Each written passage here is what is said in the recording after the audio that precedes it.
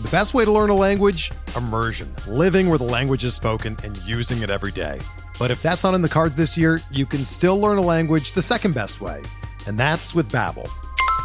Be a better you in 2024 with Babbel, the science-backed language learning app that actually works. Don't pay hundreds of dollars for private tutors or waste hours on apps that don't really help you speak the language. Babbel's quick 10-minute lessons are handcrafted by over 200 language experts and help you start speaking a new language in as little as 3 weeks. Babbel's designed by real people for real conversations, and their tips and tools are approachable, accessible, rooted in real-life situations, and delivered with conversation-based teaching, so you're ready to practice what you've learned in the real world.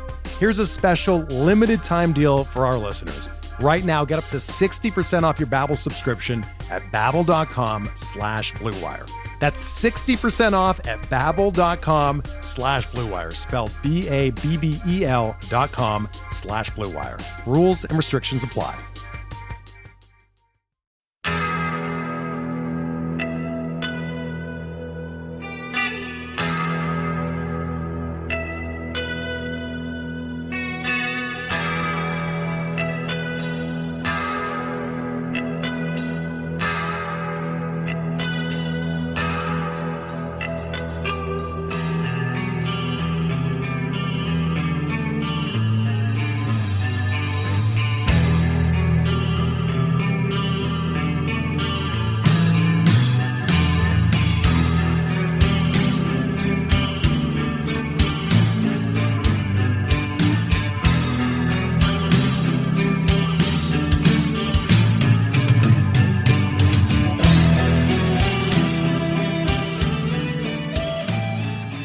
And welcome back, everybody, to another episode of Benched with Bubba, episode 395. I have a special guest joining me today to talk about some key fantasy players that might be able to help you in the last few weeks of the baseball season, cover some recent fantasy baseball news, and much, much more. He's a first-time guest on the show. You can find his work over at our good buddy SP Streamer's website, spstreamer.com.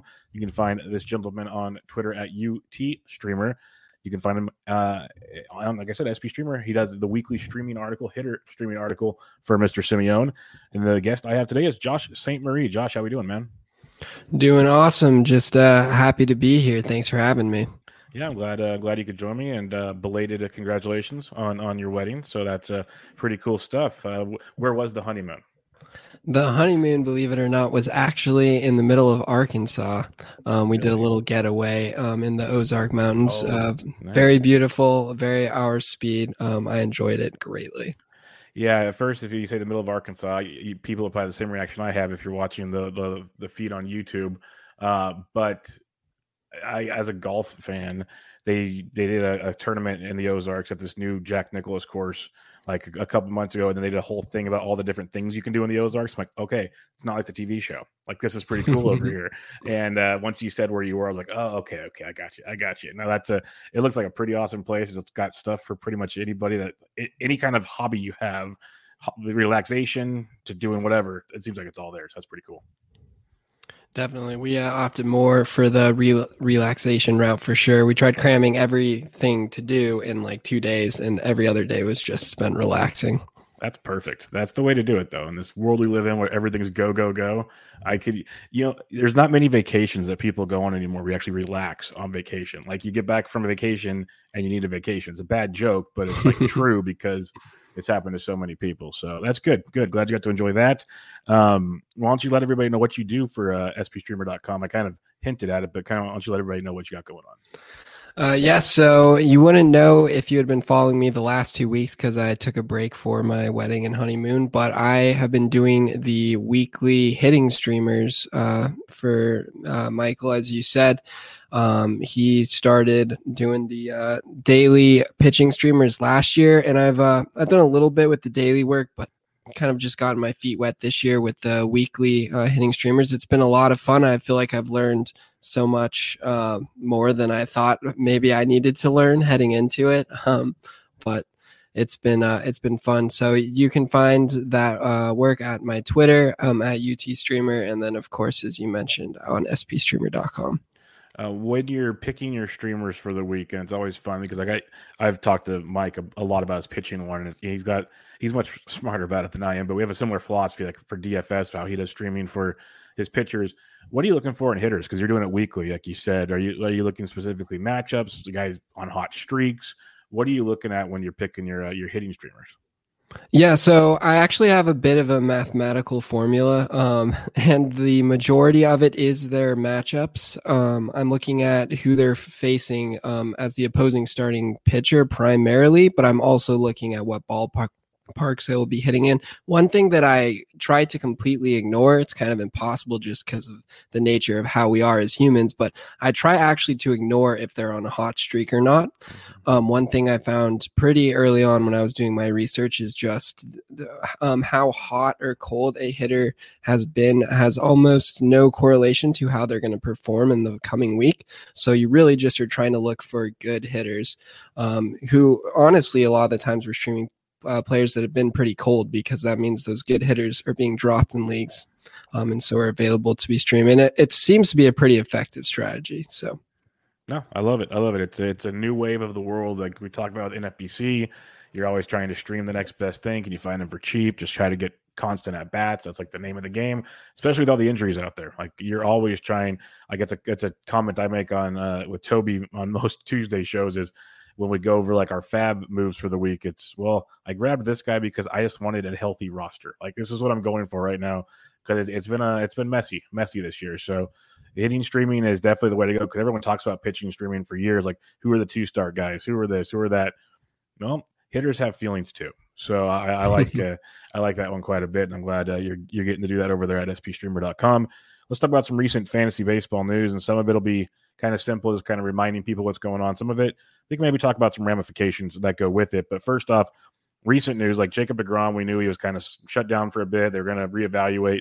Well, the latest news that came out in the last couple of days is the Mets are heavily weighing the idea of just shutting him down for the season. It's been a topic of conversation on my show and other shows in recent weeks, dropping Jacob deGrom. We know the great Phil Dussault has done that a couple of weeks ago. It started a conversation. And basically at this point, Josh, if you roster Jacob deGrom, are you holding him this fab period? For me, I like to know where my strengths and weaknesses are and also know where other people's strengths and weaknesses are. And one person who just has the strength of fantasy baseball is Phil Dussault. So as soon as I saw that he had dropped deGrom, that my brain automatically was like, well, that has to be the right decision because he just does not make mistakes. It is amazing how good he is at fantasy baseball. So, that's where my head's at. I'm willing to drop him. I also, as a Red Sox fan, we've come upon some hard times, but one team that maybe has come upon harder times, maybe the only team, is the Mets. And if that continues for even maybe just a few more days, I see no reason the Mets will rush to bring deGrom back. I think they've fallen all the way to third in their division, and it just does not seem good for them. Yeah, when this all started, they were in first. Looked like they were going to kind of be okay for they're going to probably make the playoffs. It looked like things were good at one point in time, and the tailspin has been just massive right now. The GM and the owner are coming out saying things. It's getting ugly over there in New York. Not to mention that the media is always great in New York City. So, I think shutting them down is the good idea. I think it makes the most sense for one of your top, the top pitching guy you have. The question I'll follow up that with you, and I've asked a few people. If we don't see him again this year, it makes it even tougher. But going into draft season, where do you feel comfortable drafting a guy like Jacob deGrom, not knowing what his situation is going to be like?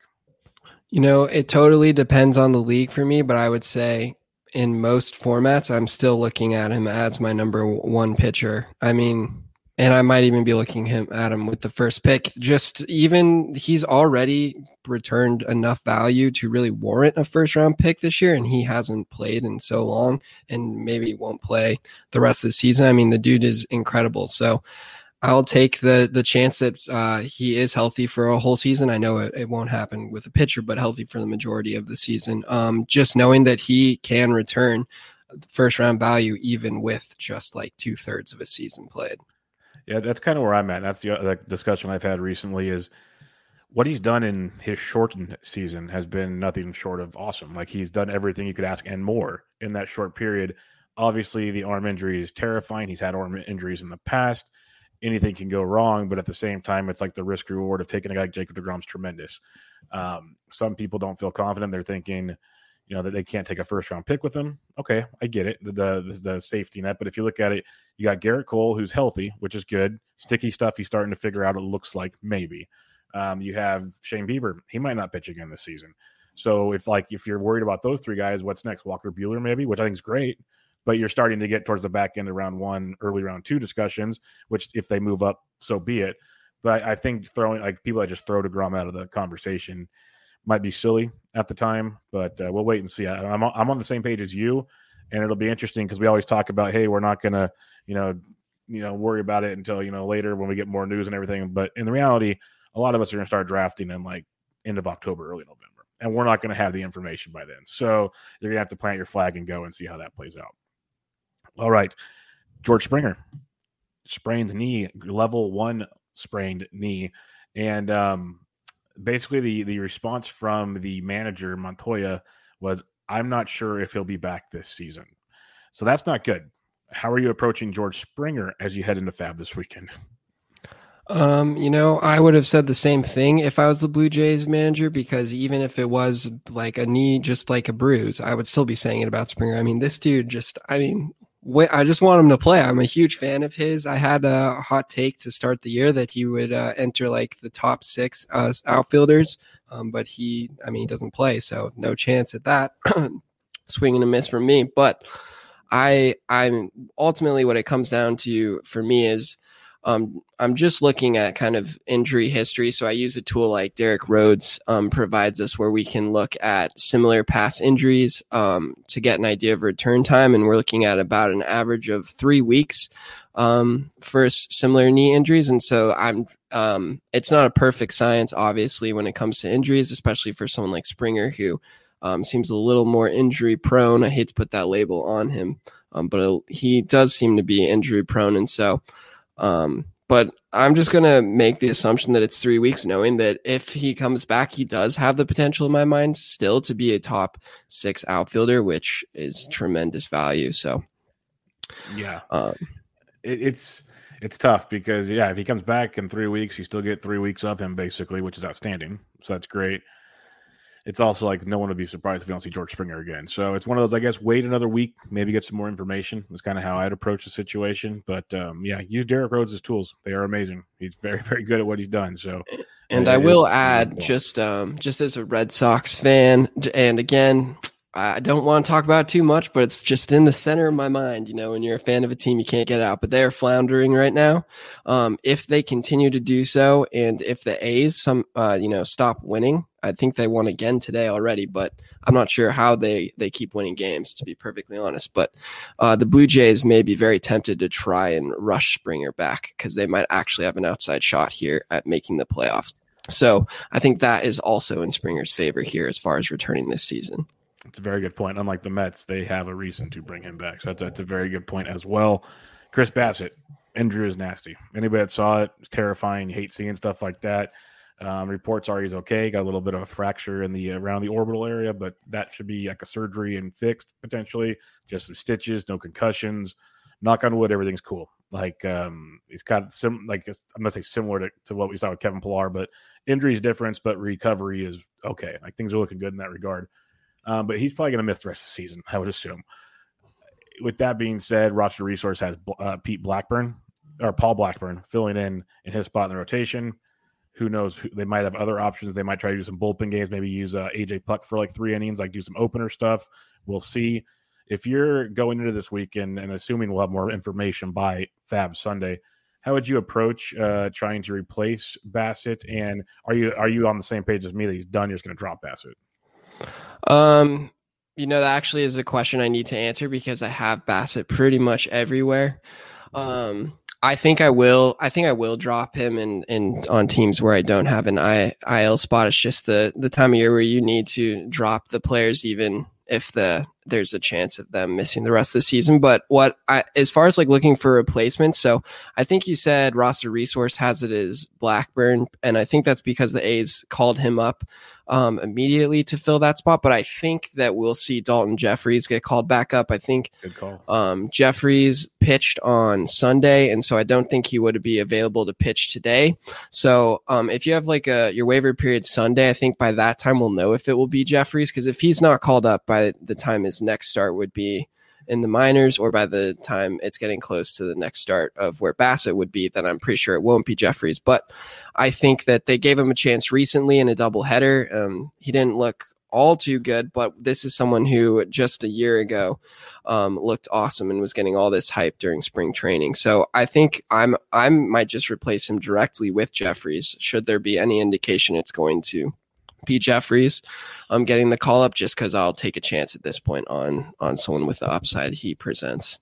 I like the Jeffries call because, yeah, he pitched well last year, like you said, and then spring training was outstanding. It was pretty much everyone thought he'd get the job, but he didn't get it at the last minute. I know I had him on a few rosters in late draft season and stuff. I know many people did. And he could be another one of those names, like we talk about it time and time again, offensively and pitching-wise, that a guy gets called up late in the year and he gives you like 4 or 5 quality starts, and that's like the little things that kind of just help you push the way. The A's are competing, they're winning baseball games, so if you're in the market for wins, he could be a sneaky one there. He's got some strikeout upside. I like the Jeffries call. I wasn't even thinking about that initially, so that's a good look there. I think he is better than Blackburn as well, so I'll go with you there. That could be a very solid pickup. Freddie Peralta left Wednesday's game with right shoulder discomfort. It's weird because he said it was bothering him for a couple of days leading into the start, and then it was kind of off and on during the start, and then he swung his bat and it made it worse. So they pulled him from the game. So he's on the 10-day IL. This is not comforting at all. I don't think you're dropping him this week per se. You want to hear more information. But what's your take on this Peralta deal? And do you think that there's probably the Brewers don't have a lot to bring up behind him either?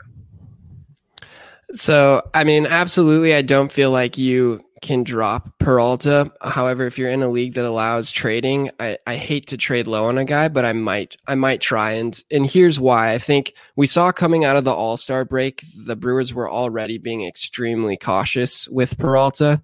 I think he had back-to-back starts of 51 pitches and 68 pitches, and it wasn't like he was pitching poorly. He hadn't given up a run in either one of those games. In one of those games, he had made it all the way to, I think, maybe even the 7th inning with 68 pitches and got pulled. And they just were already showing indications of babying him. Now with this IL stint and this back problem, and with the Brewers having almost a 10-game lead in their division, I don't think we'll see them being aggressive at all with Peralta. So even if he does return, I think they're going to do something similar where they're piggybacking someone with him, or they're only letting him go 50, 60 pitches before we see them start stretching him out again. And then as far as replacements, I know that Josh Lindblom is tearing it up in the minors right now. He has major league experience, another guy that had a lot of hype coming into the season. And then I don't know if they want to call up a prospect, but Ethan Small also been dominating at AAA, seems ready for the majors. And in a season where pitching prospects are definitely in a better place than hitting prospects, I wouldn't be surprised to see him. But I don't know. What are your thoughts?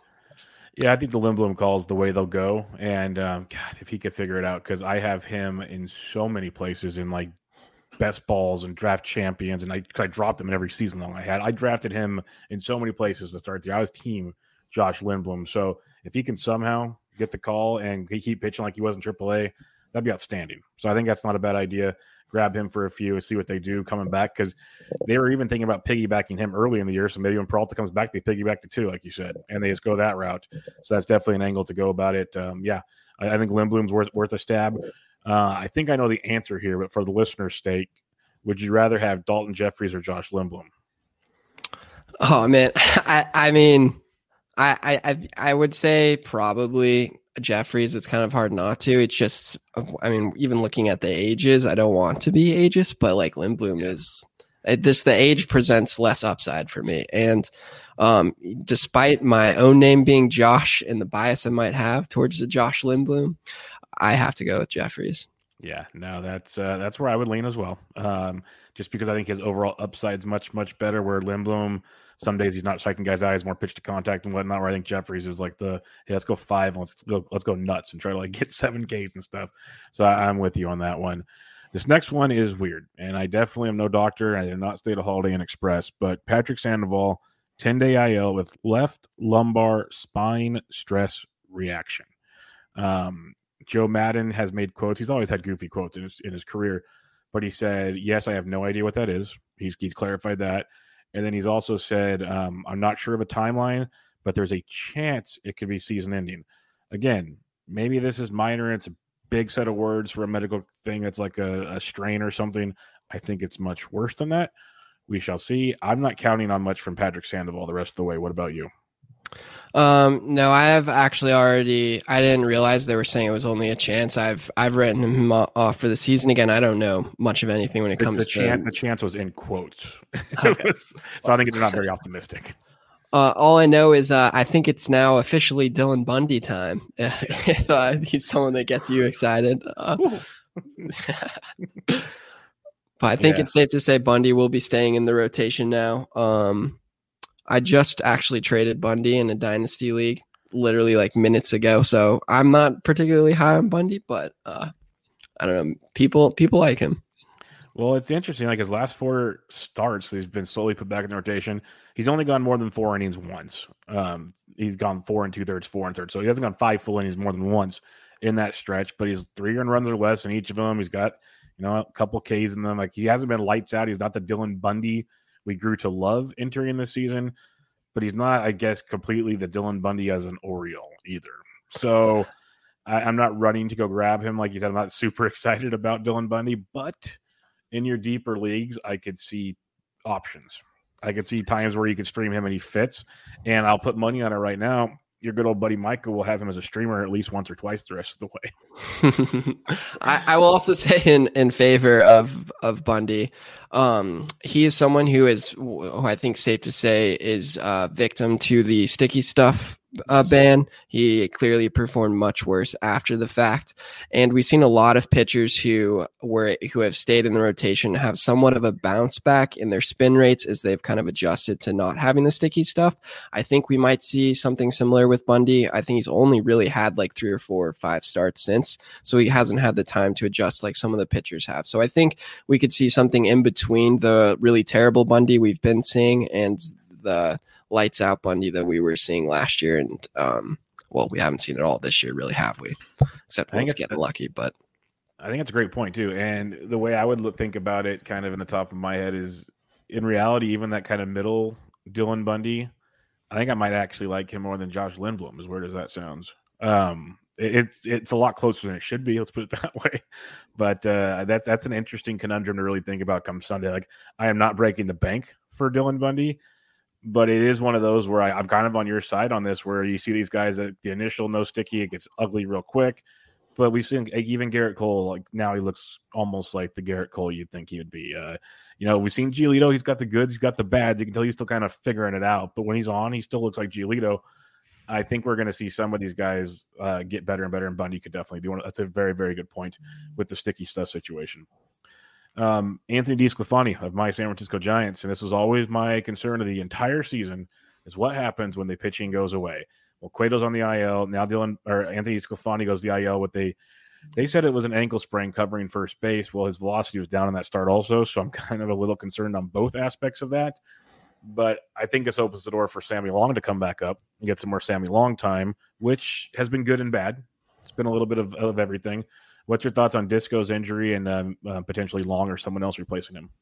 Yeah, I have a nice real short note here, and it just says, I'll concede to the Giants fan. So I feel like you being the Giants fan, you watch them every day. You have an interest in them and what they'll be doing. I think anything I say has no value compared to what you'll be saying. So I'm just following you here, knowing that one of your strengths is what's going on with the San Francisco Giants.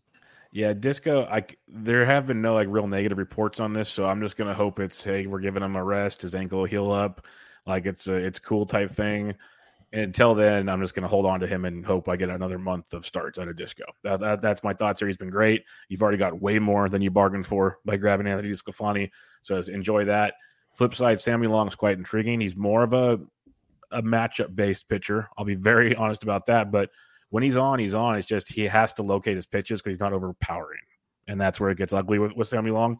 But you've seen the starts he's dominated. He's painting. He looks like a a younger, not obviously as good, but like a younger Tom Glavine, like maybe Steve Avery. Let's go Steve Avery of the old days, where he's locating on the corners. He's got a couple off speed pitches, like, and when he's working it, he's very good. But if he's not locating, it's not good at all. So that's where I would look on that one. That's why it's going to be an interesting week. You got Sammy Long, like Lindblom, Jeffries, Bundy. None of these names, like maybe Jeffries, like you really, really want to run to, but there all could be some fantasy viability in these four in the next couple of weeks, which is kind of terrifying, actually. Yu Darvish to the IL. I don't know if let's just get they say it's like a back issue. He's already throwing. He's going to be back right away. Do you think this was just a, hey, you've had a rough couple starts, let's clear your head moment? I mean, absolutely. I think this is a great thing. I think they may have planned this. That's kind of the vibe I get from it. He has, I think, over a 7 ERA since July. So if I'm a Darvish owner, I'm kind of happy. He gets that IL designation. I can just slot him in there real quick. He gets to, just take a deep breath. And then when he comes back, he's probably going to be the Yu Darvish of old. So I think this is a great thing for Darvish. Yeah, I'm with you there. Like, I just laughed because only a couple days after being on the IL, he's already throwing bullpens. I'm like, yeah, he's fine. He's totally fine. I mean, the important question here is, does this mean we all get to watch Arrieta pitch for the Padres again? Oh, dude, as a guy that does DFS content 5 days a week, it's like people follow me enough on Twitter. You saw how excited I was when I saw that they're doing tours. Like, that was God, what is with these teams that think they can bring these guys on their roster and they're going to fix them? Like, really, what do you see? How desperate are you that you're bringing Arrieta? Like, what? It's particular for the Padres. I mean, they're in a very precarious spot right now. They do not have that big of a lead right now in the NL wild card, to be honest. And the Reds, they were surging there for a little bit. They've cooled off somewhat, but there are teams there knocking on the door. They really cannot be messing around with players like Arrieta. Yeah, no, I'm with you there, and that's the interesting part there. And the other part about it is, what's that mean about guys like Mackenzie Gore? Like, are they just done with him? Are they like, what do you? Because you've called up your hitting prospect with no problems the last couple of years. You've called up some other pitchers like Ryan Weathers and some others. If Gore's this elite prospect, and we saw him pitch really well in spring, it's like, this seems like a great chance to go get him out there. Don't know about you, but and they don't want to do it. So that's kind of the question I have. Like, what are we doing here? So I don't know. Yeah, I mean, it's really only like the 5th or 6th red flag we've had on Gore at this point. So it is extremely concerning, but it's also it's just more of the same at this point. I think they're giving us loud and clear messages about their thoughts on Gore at the moment. Yeah, that was my biggest takeaway from that, and I know other people said it too. Like, I'm not saying that was all me, and I'm not the biggest dynasty guy, but I had like a couple leagues, and I have Gore on one of them, and I was really tempted to be like, okay, who wants to make a trade that's not paying attention to this right now? Because this does not make me feel all warm and fuzzy. That's all I know. It made me laugh though when they grabbed Arrieta. It's like, okay, they get Arrieta. I laughed so much when the Dodgers grabbed Cole Hamels and paid him $1 million, and he's not even going to see the mound for them. Like, it's I don't understand what these teams are doing. Like, the Giants, they're idiots for taking Tyler Chatwood, but at least they didn't break the bank for him. Yeah, I just don't get it sometimes. All right, Dylan Carlson went to the IL with a wrist sprain, but right before we started recording, I saw he's rehabbing, should be back pretty close to the minimum, so that shouldn't be a concern. The only thing I was going to ask you is Austin Dean got the call, and like sometimes he's like a cult favorite because he does things. Do you have any interest in a guy like Austin Dean? Because by the time we have Fab, he might not even matter. No, personally, I'm more of a Lars Nootbaar guy myself. I mean, first the name, but I think he also can provide some things that are hard to find, such as batting average. I know he hasn't shown it in his short stints in the MLB yet, but I kind of just have this thing mostly for St. Louis outfielders. I mean, I love Harrison Bader way too much. I love Carlson way too much. I mean, who doesn't love Tyler Broneal? So. Yes, they have quite it's perennially they have quite the outfield situation. They either trade away stud outfielders that perform elsewhere, they have them on their roster. They do something like, you have football teams that are running back you and stuff, but the Cardinals are like outfielder you. It's pretty good stuff there. And I like Nootbaar too. It's kind of a shame he kind of got the first time around, got sent down earlier than I thought he would, and he's up now doing things, but I don't know for how long that'll be either. So we'll have to wait and see on that one. Kyle Tucker's on the COVID IL. Initial reports were it was just safety protocols, blah blah blah. But then Dusty Baker says he won't be back anytime this week, and we'll see next week. So pretty much tells me he has COVID, is what that came down to. They just didn't want to say it, and it seemed like it was bad enough to be like, yeah, he ain't coming back anytime soon. We haven't had any reports since then, And so it's very tough to and you're not dropping Kyle Tucker. That's not my question here. But are you running to go grab a guy like a McCormick or any of the other outfielders that are getting some regular playing time right now, knowing he will be back probably sooner than later? Yeah, with a guy like Tucker, who we know will be back, we just don't know when. I feel pretty comfortable picking up seems to be his direct backup, and he might even find some more playing time. That's I think his name's Jake Myers. Okay. I don't know, like, kind of where this dude came from, to be perfectly honest. Kind of exposing myself a little bit there, but he crushed it in the minors this year. He's on quite the hot streak now. And I mentioned earlier, I don't really like to follow hot streaks, but if there's one time when I do kind of believe in a hot streak, it is when a player first comes up and there's really no data on him for the pitchers, no book on him. And so I think he might be a great fill for Kyle Tucker until Tucker comes back, because I presume that to not be all too long. So yeah, I'm hoping we see him sometime next week, but it's just weird. We've had like zero reports about anything going on in the situation. But yeah, I'm with you that Myers is playing pretty well, and he's worth writing it out while you can. Maybe you probably get him for like $1. Like, it ain't going to cost you a lot of money to get him for the week or something. See how that plays out. Jesse Winker went to the IL, and it reports as of Thursday, he has yet to even begin baseball activities. So I think it sounds like his injury is a little worse than we bargained for. Obviously, you could listen to this on Friday, and all of a sudden he's doing baseball activities again. That's always possible. But when the report came out saying that, I was like, ooh, darn. And Tyler Naquin, he tore it up early in the year. Then he went Tyler Naquin and struggled, went to like a platoon role. But now he's starting every day. He's swinging it really well again. He's hitting second on Thursday night. How aggressive would you be to grab a guy like Naquin? Because we've talked about some other kind of flyer guys, but we know what Naquin can do, and he gets Great American Small Park. If, say, Winker's missing the next half to longer of the season, that's regular time for Naquin. I did not realize that Winker's injury was that bad, or had the potential of being that bad. But to be honest, Naquin's a guy I kind of have in a lot of places already. So as far as like my belief in him, I do believe in his value. I believe in his value for more than just this year, to be perfectly honest. I think he's a guy that could find his way into some playing time really whenever, because I think he is pretty legit. However, there are quite a few options, I think, and so I'm not breaking the bank for him, specifically because we kind of know what his upside looks like, and we know that he doesn't sustain it for all too long. So I think I'd rather just put out a bunch of low bids and just get whoever my league seems to be overlooking, as opposed to breaking the bank for someone such as Naquin, even though I do believe in him. Yeah, that's a good point. It is Naquin, so anything's possible. I just pulled up the Winker news again. It's the intercostal strain. He's doing some strengthening exercises, but he has not even come close, they said, to starting baseball activities. He was eligible to return, I think, the end of next week, and that's not looking even close to likely, they said. So we'll wait and see. Maybe it's just another 2 weeks instead of 1, but it's kind of odd that is taking place. Couple more bits of news that dropped on Thursday. Jose Urquidy is set to begin a rehab assignment in the Florida Complex League on Thursday, which is great because he's been on the IL since late June.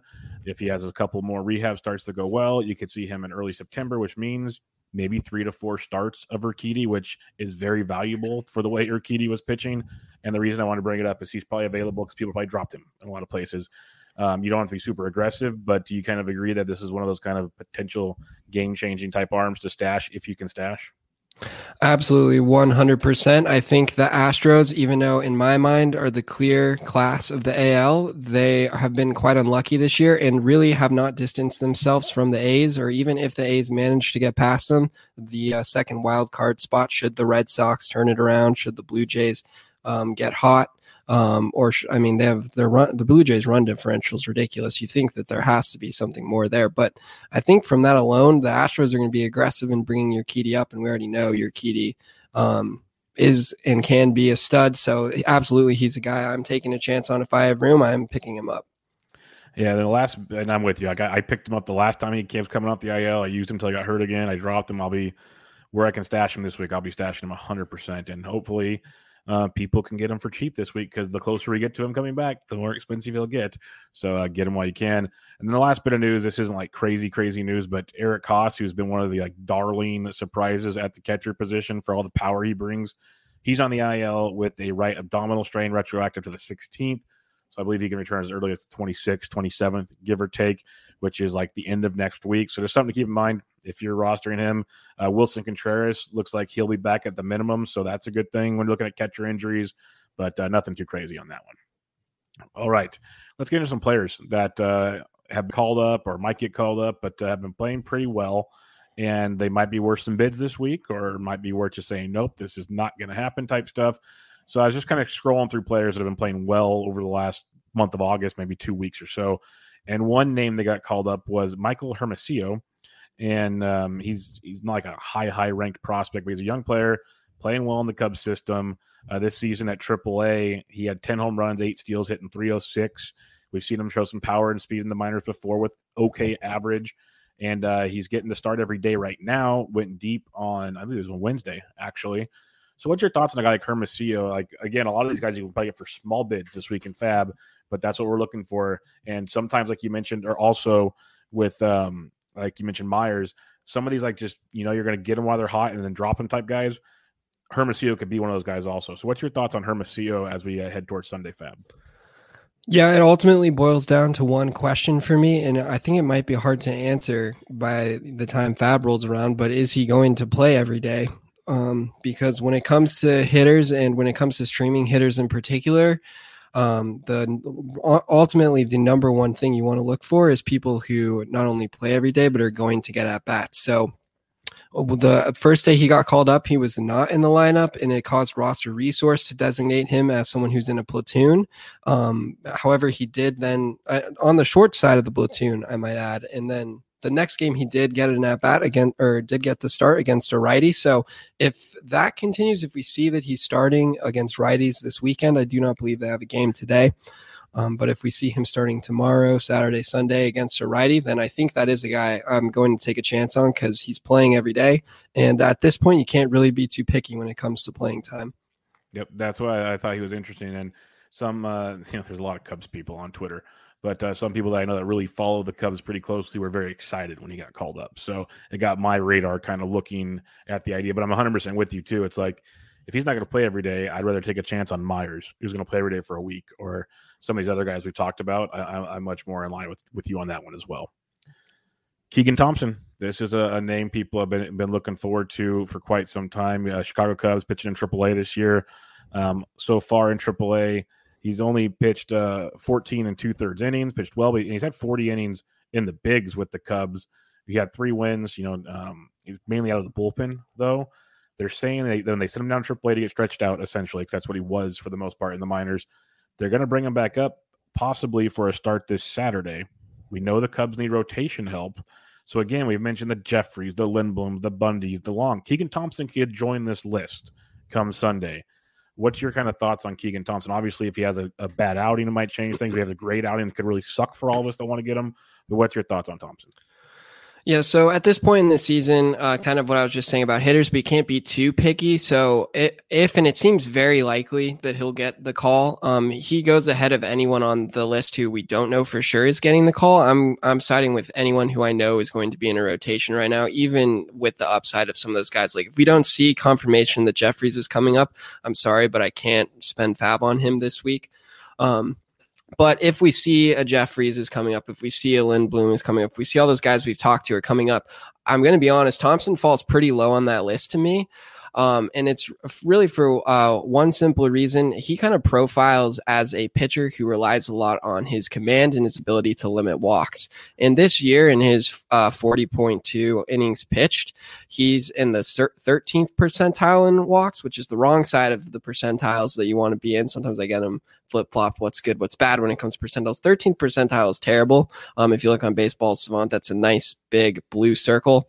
And so if this is a guy that in the majors this year struggled with control, and yet he needs his control to be a successful starting pitcher, then I'd rather stay away from him at this point until I see that his command is back.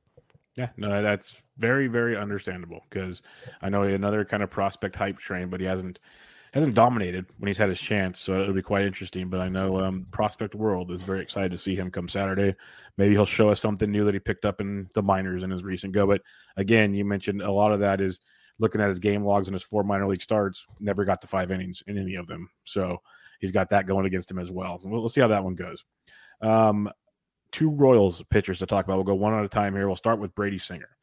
And, big time prospects. He's had some good starts. He's had some bad starts. Overall lately, though, we've seen kind of a mix of both. We saw a great start against Houston on Wednesday, 6 2/3, 2 earned, 6 Ks. He had back-to-back hiccups against the Yankees and Baltimore. Pitched really good for about 4 starts in a row, 5 starts in a row. What's your thoughts on Brady Singer going forward? Because he's probably available in most 12-team leagues and maybe occasionally a 15. I feel like at this point we have a pretty comfortable understanding of who Brady Singer is. Someone who obviously is not going to be exactly like a mid-4s ERA guy every single game, but when things average out by the end of the season, that's probably going to be about where he is. And so unless I'm in a situation where I really just need someone who is safe and consistent, I'm probably going to avoid Brady Singer in favor of anyone who presents some sort of upside. Specifically, his teammate that we're about to talk about is someone I definitely would look at if he's available all day long over Brady Singer. So really, only if you really cannot afford missing on someone would I go with Brady Singer. And I am 100% on board with that take on his teammate Daniel Lynch. He's not even 25 yet. And he was a big-time prospect coming in because he was one of the top draft picks a couple years ago by the Kansas City Royals. In his first couple starts, looked like he was a young prospect. It was not pretty at all. And you could probably guess the between the jitters, the adrenaline, you name it, it happened.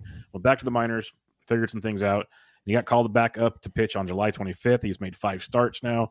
He's gone at least 5 innings in 4 of the 5. He's given up 3 earned or less in each start. And he has 5 or more Ks in 3 straight starts, which is outstanding.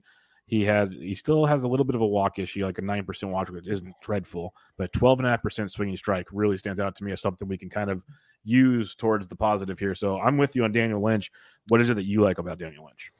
He has gotten a little lucky since he's been called up. I think he has a 2.35 ERA in that span. I don't expect him to do that. However, it is worth mentioning that he's in those 5 games that he's pitched. He played the Tigers. They're a better offense than people think, but then he faced the Blue Jays, the White Sox, the Yankees, the Astros. Really just an absolute gauntlet of offenses you do not want to be facing right now. And even if he was a little lucky, he performed.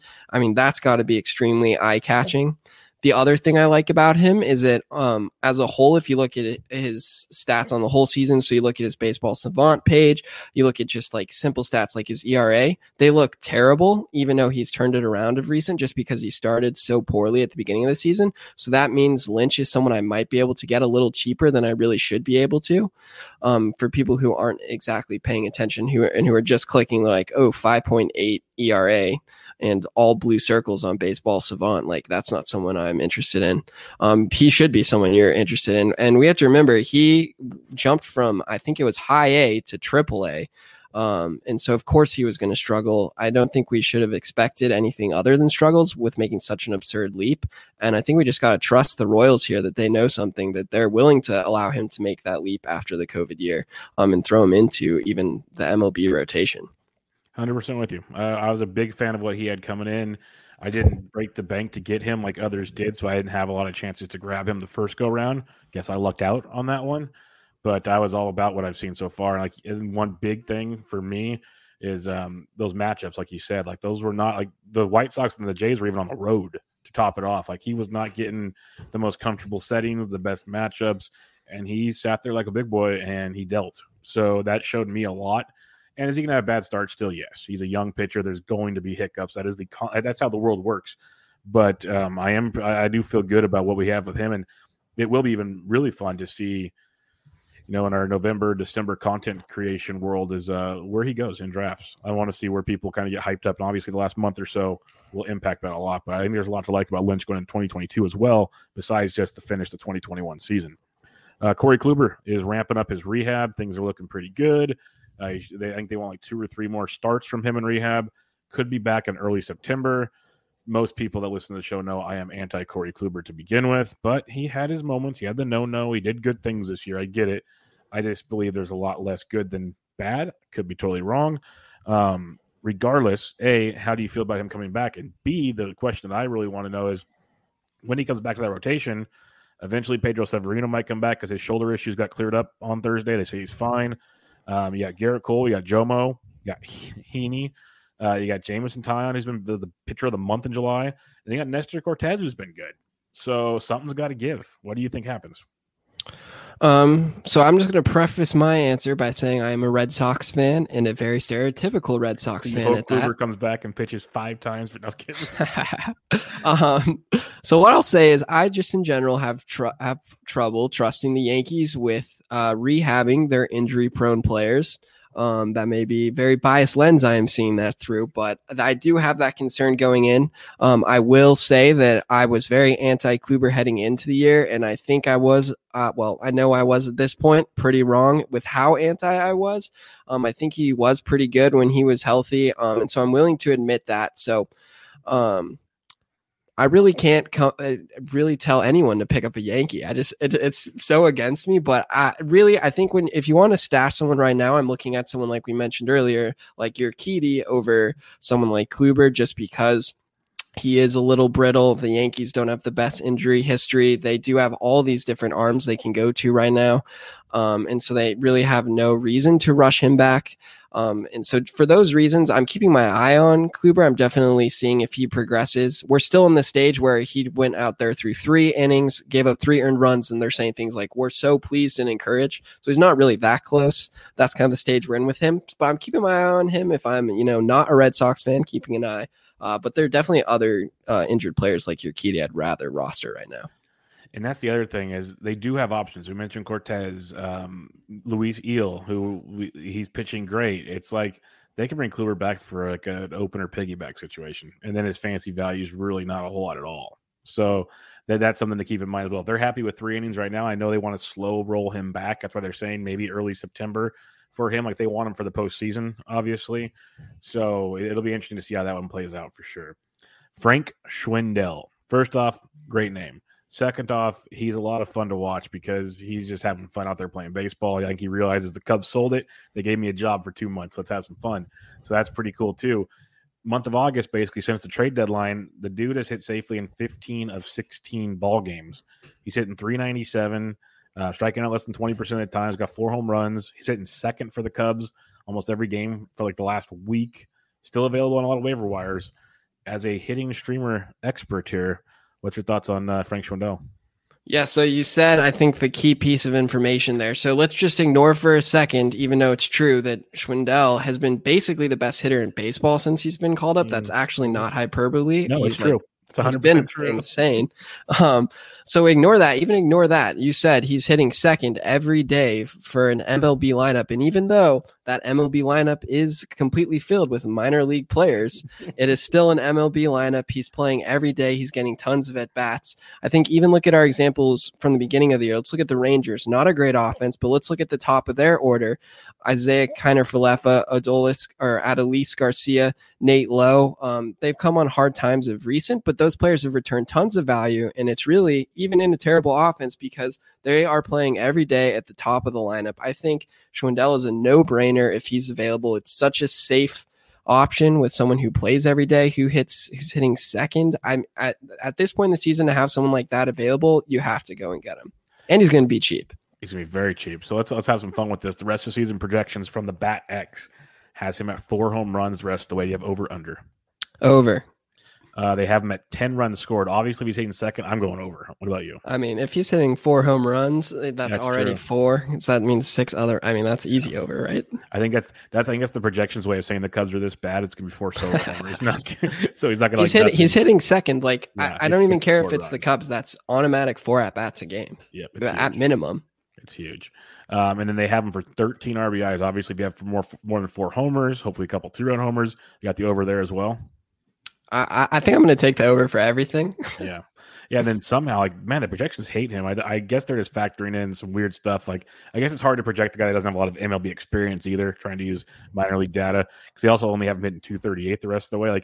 He's obviously not hitting 400. I get it, but I think he could hit 260, 270. Let's be real about it. So, yeah, I'm all in on Frank Schwindel. I'm with you on that one. That's why I like rest of season projections. Some of them are very useful.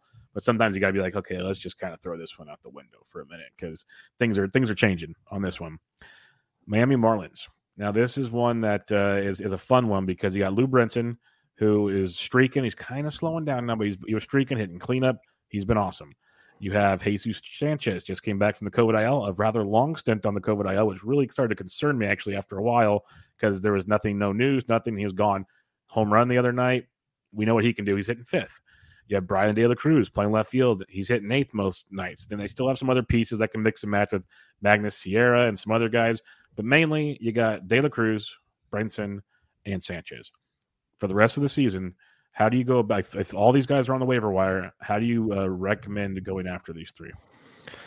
So before I answer that question, let's just say, hypothetically speaking, you have a wedding to plan, and then you have a honeymoon. And so like for a month, you're not paying as close attention as maybe you could. How would you explain to that person, hypothetically speaking, how Lewis Brinson has all of a sudden become such a hot commodity in the fantasy community? Yeah, it's because he hit like every single day, multiple multi-hit games, was hitting for power. He was just raking. The only thing he's not doing is stealing bases, which we thought he would as a prospect. So that was kind of surprising, but he was driving in runs. The dude was a monster for about almost a 2-week span there. And he's like slowing down a bit, but he's still being productive enough because he's free and he's on the Marlins and hitting cleanup every day. So it's a weird dynamic. Like the problem is we've seen him get cold and it's really cold. And I'm wondering if that's where we're headed. But yeah, the dude was a monster and it's kind of, it was funny to many, trust me. So second question in relation to this, how do you feel about, let's say, hypothetically speaking, a 30% K rate and a 5% walk rate? Is that good? No, but what I will say on the flip side is A, the new era of baseball, it's actually kind of closer to average, which is good. And B, as a Giants fan, I had the hardest time explaining Steven Duggar striking out like 45% of the time, but hitting like he did. Some guys just refuse to fall into the norm, but I'm with you. Not ideal at all. Like that's it basically the answer I'll give you. Guys that do that 5%, 30% or worse thing, it's easier for them just to fall off the cliff. Exactly. And the reason I asked is because Brinson's at 27% K, 5.5% walk. Jesus Sanchez is exactly 30%, 5%. Brian De La Cruz is 30%, 4.3% walk rate. And so they're kind of all in that really concerning area. And so again, I'm going with playing time. So if they're available, I'm kind of just going to get rest of the season, take whoever is going to get the most at bats. That's pretty much a toss up at this point between Jesus Sanchez and Lewis Brinson. But for me, De La Cruz being 8th every day in a lineup, in an NL lineup, meaning the pitcher's sitting after him, that he's definitely a distant last for me. But I have some interest in the other two just because, again, they're playing every day. They're going to be getting at bats. Yeah, in 15-team leagues, I'd say Sanchez and De La Cruz, or not, Sanchez and Brinson should probably be rostered in most formats for now, unless you're feeling great about your outfit, which you could be. That's fine. 12-team leagues, might not have to worry about them. You might be okay in that regard. But it is crazy because they're playing every day, and the Marlins offense, as bad as the Marlins are, Miguel Rojas can hit, Aguilar's hitting well. Brian Anderson came back, and he kind of started hitting well. If you get those guys to click just enough, again, you're getting 4+ at-bats for Sanchez and Brinson every day. And if they strike out a lot, that's fine. But then that's the other, 2/3 of the time or whatever, 3/4 of the time, they can produce something for it. So it's a weird dynamic. And I'm with you 100%. I was always anti-Brinson. And then I started watching him and I'm like, what in the world? He was hitting everything. It was unbelievable. It's locked in. And the thing I say sometimes, and literally no StatCast page, nothing, he's still young and he was still a top prospect. Something maybe finally clicked when he was down in AAA. It's something, some guys just develop differently. We'll see. It could literally just be a hot streak, but it was very surprising to say the least. A couple more guys to talk about here, and this is another young player that really has my attention. That's Triston McKenzie, a guy that very, very hyped up coming up the prospect system, and he's had a roller coaster ride in the majors so far. Some really great starts, some really rough starts. But overall, since the start of July, he's only had 2 really bad starts. He throws out 5 really good starts in that mix, and we're coming off 8 shutout innings of 1 hit, 11 strikeout ball at Detroit. Is Detroit? But hey, Detroit scored 10 runs on Thursday, and they have a sneakier offense than you want to give them credit for. Still not great, but sneaky. What are you thinking about Triston McKenzie going forward? Because like I said, we've seen some of the bad. We're starting to see more good than bad right now. I love him. This is a simple one for me. Last year when we saw his success, when he had a sub-1 whip, we saw stellar control. And then to start the year, he gets, I think he's walking literally a batter an inning almost. And now in his last 7 starts, all of a sudden he's walking only 1 batter every 9 innings. He's a little more than that, more like 1.5. But still, I mean, it's clear that he's made some shift here. He's looking more like the form he was in last year when we were all very excited about him heading into the season. So I like what I'm seeing from him. He's obviously a guy with tremendous upside. So I'm all aboard Tristan McKenzie right now. I'm with you there too. And it's like a Cleveland thing, man. They just keep developing pitchers. Now, obviously, Plesac's kind of fallen off this past season, but Savali's been good. Bieber, Plesac was good. I'm not going to say he's not. Carrasco was good back in the day. Like, they have a way of doing it there. Now you got Tristan McKenzie coming up, so he'll be a fun one for the rest of this season and going into next season. And his teammate Eli Morgan, I want to talk about. In his last 7 starts, basically dating back to July 3rd, 5 or more innings in 6 or 7, 3 earned runs or less in 6 or 7. He has 5 or more Ks in like half his starts. Again, not lighting the world on fire with his production, but in a world where you can't be too picky, like, he's serviceable. He's not destroying you. He's giving you chances to get wins. What's your thoughts on Eli Morgan, at least for the rest of this season? Yeah, so I have a lot more hesitancy with someone like Eli Morgan, and don't want to spoil anything, but the next pitcher who I see is very similar, in a similar boat on your list here. But to me, it feels a lot like we're chasing someone here. There's not a lot to like about Eli Morgan. According to his Savant page, the only thing he's really that good at is limiting walks. And in his 2 most recent games, where he tied for the second most batters he's walked this season and the most batters in one game, so he's starting to walk people. Maybe that actually is correlating a little bit to his success because he's not just throwing it down the middle. I'm not entirely sure, but I just get a little concerned, and I know you can't be too picky, but it does seem like this is a guy who maybe just had a good month and now we're all trying to jump on board too late. And so, I mean, like you said, though, it's Cleveland, so maybe he's legit. I don't know. Yeah, because trust me, like, even the next guy we talk about and some other guys I might just ask you like quick hitter questions on just for fun. There's a bunch of these kind of guys where I'm just like, I can't do it. I'm trying to just stay focused and not chase things. Like you said, like, hey, it's been good for 4 starts. And then you realize he blows up for the next 3 because that's who these young pitchers are. And that like, it could happen at the same time. Like with Morgan, I'm like, it's Cleveland. And they find a way to use location and maybe just a little off its way as walking guys this go around, but overall still has kind of good stuff. Like, you wouldn't be surprised if he puts 5 inning, 3 run outings the rest of the way type thing. So it's interesting with him. I think matchup dependency. I think a lot of these guys are going to be matchup dependent. Like, stream them for the week, drop them. Stream them for the week, drop them. Whatever you guys do could be an angle here. So Eli Morgan checks that box. The next guy we're going to talk about here is Griffin Jackson. This is one that I've seen his name talked about quite a bit of late because his strikeout rate has slowly been increasing because people said his pitch mix change has increased. And that's even though he only struck out 3 last time, he struck out 10 against the White Sox previously to that. But as a whole, 2 or 3 earned runs or less in 5 straight starts has looked promising. 5 innings pitched or more in 4 straight starts has looked promising. What's your thoughts on Jackson? What is it that makes you hesitant on him as well? Yeah, I think it's maybe we're chasing something. We're hoping to see a reason for his success. I don't know if we're going to so easily buy into him after the 10K performance. I don't know why we wouldn't so easily be hesitant after the 3K performance. I mean, that is of all teams. Yeah, is a vastly different outcome. And I know he had the 10Ks against a great offense, but like you said, 3Ks not against a very good offense after they traded away a few pieces. The only reason I'm really intrigued by him is I saw that he was the third most picked up third most picked up player in main event leagues. Those are your leagues with the best fantasy baseball players in the world. But at the same time, those are the leagues where anyone who all of a sudden looks like they're going to be a starting pitcher every day with any promise is going to be picked up. So I don't know. Again, it feels like a little bit like we're chasing something here. I could be wrong, but I'm comfortable being wrong here. I'd rather take a chance on a guy at the beginning and get that hot streak than, try and jump in after he's already perhaps overperforming. But just chasing production never feels like the smart thing to do. Yeah. The other one I have is his teammate, and that's the one I pulled up the first time, and I realized I didn't have him on the outline, but I wanted to ask you about Bailey Ober on the flip side of this, because he seems like he's flicked the switch. This is the guy I was really excited about early, had some hiccups, but maybe similar to Lynch. I think Lynch is much better, don't get me wrong. But similar to Lynch, he's young and maybe started to figure things out. In his last 5 starts, 5 innings or more in 4 of 5. He's 3 earned runs or less in all 5, and we've seen more consistent strikeout production. It's 3 or more in each one, but 5 or more in 3 of his last 4.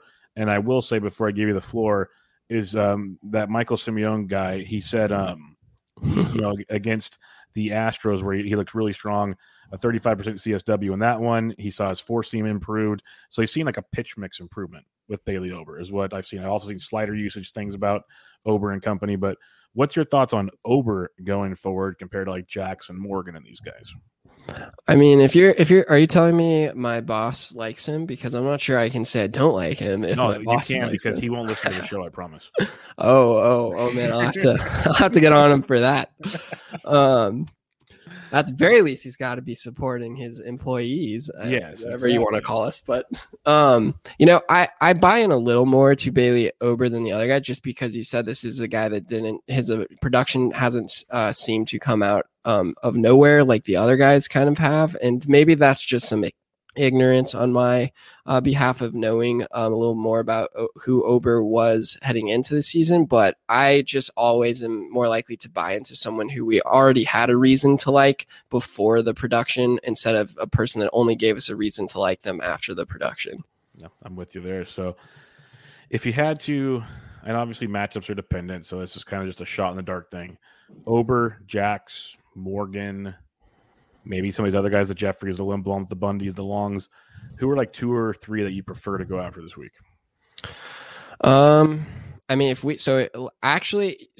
think Jeffries probably, if we get confirmation that he's coming up, if we get confirmation that Lindblom's coming up, I'm kind of super curious. I mean, we've had so many reasons to like him, and the AAA production is very good. And like you said, I almost changed. I'll just stick with my guns. I think those 2 would be my top 2 if we get confirmation that they're coming up. If I'm looking for a safe option, someone who I really can't risk doing poorly, I think Singer's my go-to guy. We talked about him. I know I didn't talk about him with incredible praise, but again, like sometimes you really just need the safe guy, and you can't really get picky. But I think I'll take those 2 guys who we don't know if they're getting called up. Okay. Those would be my options. Like that a lot. A couple listener questions here, and then we'll wrap this bad boy up. I got this one in a DM, but it's a pretty standard question. GTP_baseball, that's BEISBOL.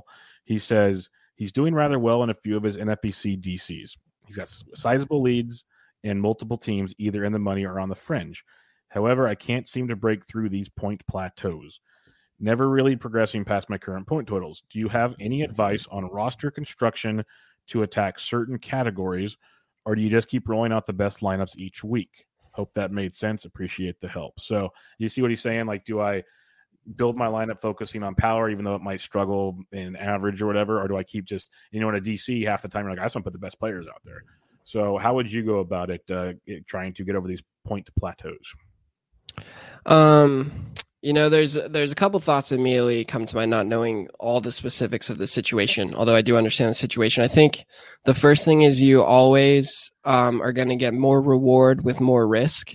So you might have to put yourself in an uncomfortable situation where you know that this could totally blow up in your face. But if it hits, it's going to vault you past this plateau you seem to be at. But if you don't feel comfortable risking, you kind of like, I'd rather just sit in this plateau. If there's one thing I'm really chasing, it's going to be power, because home runs, if someone hits a home run, they also get a run, they also get an RBI. So when we say like all this person really provides you is home runs, that's not entirely true. They also can provide you a nice source of runs and RBI. Of course, if their team sucks, 1 RBI, 1 run with a home run isn't all too good. But in general, like when we're saying like this guy's just a stolen base guy, when that means they're truly just a stolen base guy. When we say someone's just a home run guy, there's potential to provide a little bit more there, just because a home run also means 1 run and 1 RBI. Yep, I'm with you. And that's one thing we've talked about on a few shows, just chasing, or not chasing, but going after certain categories is the way I look at it. And it's hard because it's like multiple parts to it. Like you said, it's okay, I'm going to go here, but how much wiggle room do I have to lose an average? Can I lose more points in average by going after home runs type thing? Like there's the whole yin and the yang of the whole situation. So I'm with you. I'm always for, and I rarely chase ratios because at this point in the year, it's so hard to move up in ratios. You can move down surprisingly quickly. It's hard to move up in ratios. So I would say if it's like, if it's power, like you said, home run guys, yes. On the pitching side of it, if you need wins, I'm good with just not putting relievers in. I'm cool with that type of scenario. If you are not in need of wins, but you want strikeouts or something, I'm good with not starting many starting pitchers and starting middle relievers and closers. So, like you said, there's more to it that we need. But I think the gist of it is I'm okay chasing categories, just don't chase ratios. But before you lock it all in, just make sure if you start stumbling because of your focus on this category that you can't lose more than you're going to gain type thing. That'd be my biggest thing because that happens a lot. And like I know Eno Saris mentioned it on a recent Rates and Barrels. He made a trade to improve in steals, but he traded an OBP guy because he thought he was good in OBP. Well, he gained 6 points in steals and lost 4 points in OBP. So did he really gain enough to make it a difference? That's a trade situation, but it still can happen when you're rostering different players. So something to think about. All right. One last question. Again, I don't know why I keep saying his name, but he's always involved. Mr. Michael Simeone asked, make sure to ask about his unhealthy obsession with reality TV. So let's talk about it because I watch some as background fodder or just like turn my brain off. This is so dumb, but it's entertaining fodder type stuff. So what is it? Why do you watch so much? As he would ask, why do you watch so much reality TV? I mean, you nailed it right there. It is perfect background fodder. You can have it on at any moment, be doing something else. You're not even really paying attention, and yet somehow you know what's going on. And I love that about it. For me, though, the one show I do watch very seriously is Survivor. Okay. I pay very close attention to that show. It's my absolute favorite. But I'll mix in some of MTV's The Challenge, some Big Brother, maybe some of those guilty pleasure shows. I'm not going to out myself here, but maybe. It's the ones I watch too. I watch them with my wife. I know exactly what you're talking about. There you go. That's the ones I watch. Like I never got into Survivor. I've watched it with friends. It's cool, like Big Brother and stuff. But yeah, no, the guilty pleasures. We have like 3 or 4 of them on our recorder. So they come on every week, and we like sit down after the little one goes to bed, and yeah, we watch them. So I understand. I totally understand. It's just like I've had a long, exhausting day. I don't want to have to focus too much. Just put this on TV. I am with you. It's okay. Simeone just sits in his little cave like you've seen on his streams and dances and does whatever. He doesn't know how to really experience life. That's his deal. Well, Simeone loves reality TV. Oh, he does. Oh, he does. Now. He maybe he's hiding it a little bit here, but I know the truth. He loves it. Well, what'll be fun is myself, Mike Curlin, Jorge Montanez, and Michael Simeone are sharing an Airbnb for First Pitch Arizona. So he might not have a choice in the matter. And that could be fun because I'm a very nice guy, but I'm a very big guy, so I can use my weight to my advantage. And he might have, no, I'm just kidding. And we could have some fun with that. So. I'm gonna go ahead and make a prediction here. He will be leading the Let's Put Some Reality TV charge. Oh, Let's put it on TV. He's gonna be leading it. I'm telling you. He likes Survivor. He likes the circle. He will ask me questions. The circle's great. The circle. Yep. I think it was me and because my co-host on my golf show, Jesse, got me to watch it, and then I saw who was it that tweeted about it, and we got Michael all of a sudden going, okay, I have to watch it. So I'm assuming he finally watched it. That's good to see. That is good to see because that is a dumb guilty pleasure show. Like it's so bad, but I like that. That's good. That's really good to hear. So yeah, we're gonna have to mess with him on that one. That is great to hear. But all right, Josh, that'll wrap us up for this episode. Again, remind everybody where they can find you, what you got going on, all that good stuff. Yeah, so you can find me and my work on Twitter at UT Streamer. That's the letters UT, named after the infamous SP Streamer, my boss, where you can also find my work at his website, SP Streamer. Again, the letters SP, streamer.com.